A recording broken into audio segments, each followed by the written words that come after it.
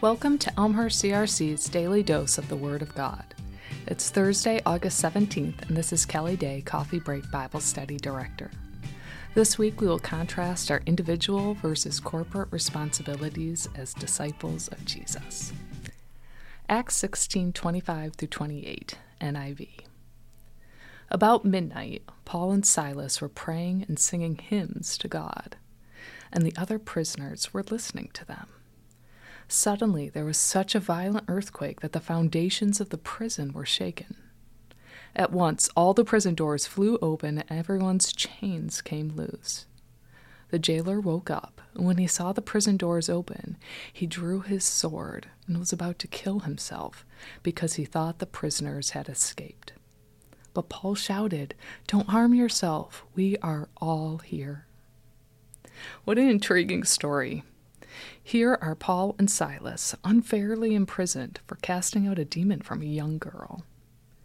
Most people's nature would be naturally bitter and angry if they were locked up in prison, let alone unfairly. We see Paul and Silas seem to act quite differently from the norm. They were praying and singing hymns to God, and the other prisoners took notice.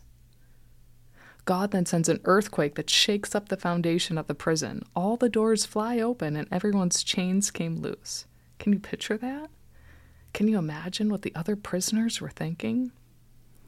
Verse 27 says that the jailer was ready to kill himself because he knew he'd be in great trouble if the prisoners escaped.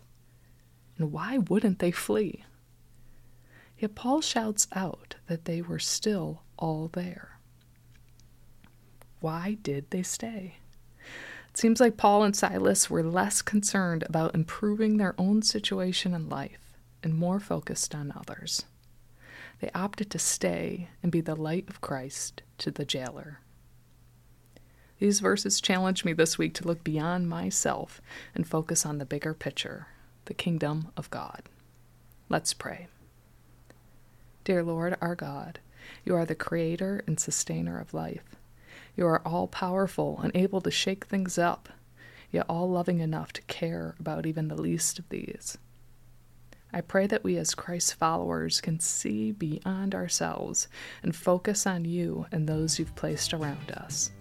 In Christ's name alone, amen.